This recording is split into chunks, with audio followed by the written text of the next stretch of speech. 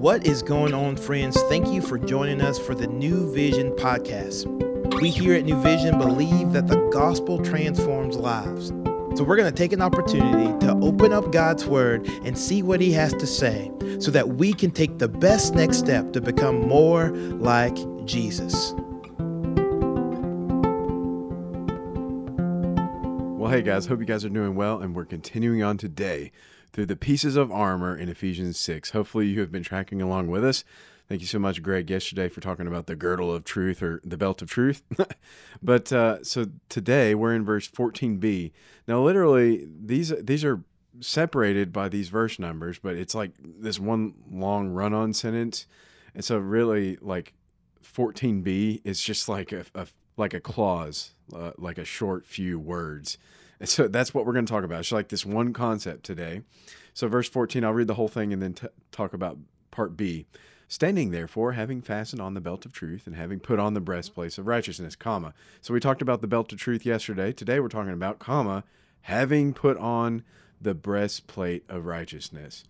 Now I know hopefully you guys were in the sermon last week when you saw, this illustration of the armor used, and we don't fight that kind of warfare anymore where we wear different gear. We have more tech, rifles and whatnot. And so hopefully, especially you ladies, maybe this doesn't kind of really connect with you as well. But guys, you've seen the Gladiator, right? Like, this is the breastplate, like the real shiny piece.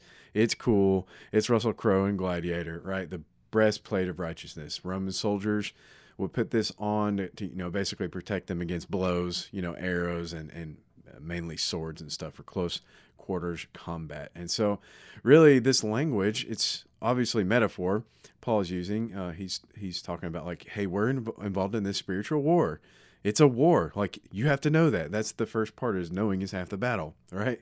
We've said that over and over again. But this language is not only metaphor, but it's also being drawn out from the Old Testament where, we have this prophet in Isaiah, the prophecy talking about Jesus, where God, Yahweh, puts on, quote, righteousness like a breastplate.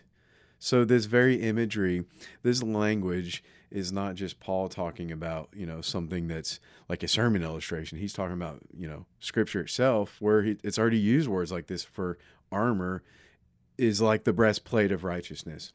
And so I think hopefully, you today listening to this, I'm a Christian, right? Hopefully you would say that I'm a Christian, and yeah, I know when I'm accept Christ, I'm a sinner saved by grace. Well, maybe stop to think about putting on that breastplate of righteousness on every morning when you think about, yeah, part of that's true, but really I'm perfect, right? I'm perfect because I'm in Christ.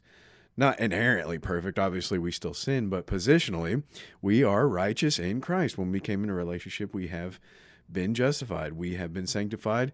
We will be justified, and we will be sanctified. Already, but not yet. We are righteous. You are, and that's how God sees you. And so, obviously, we still sin. And so that's the battle, right? So how do we put on righteousness? Well, I think one of the things that's really practical is I got this from another pastor's sermon, but he kind of had this illustration, basically saying like one of the biggest lies in the Christian life is, you're kind of doing your daily deal, and all of a sudden, you get tempted, right? Guys, you know what I'm talking about. Ladies, you know what I'm talking about. Like, you get tempted with whatever it is, like whatever tempts you, and all of a sudden you start to have those thoughts, and then you start to feel guilty, you start to feel shame, and you haven't even acted on it yet. Well, that's the lie that's pierced past, in your chest, you're not wearing the breastplate of righteousness. So wearing the righteousness, basically saying like, Satan's lied, and he's saying, well, if you're tempted, that means you're already guilty, so might as well go through with it, right? If you're tempted, you're already sinning because I can make you feel bad, right? But righteousness says, no, being tempted is not the same thing, and I'm righteous, right? Temptation, now I have a choice. Because I'm righteous, now I can act this way. I'm not a slave to my sin. Realize it's about realizing who you are in Christ and living out that new identity in righteous living. So when we're attacked on those things, we hear things like, you can't change, you'll never change, this is the way I am, I need to accept myself, that kind of thing. Like, nope, I'm righteous, and I'm going to put on the breastplate of righteousness today. Jesus died for your sin. He gave you his righteousness. He took on your sin, and he gave you his righteousness, his breastplate. And now you are righteous in Christ. That's your identity.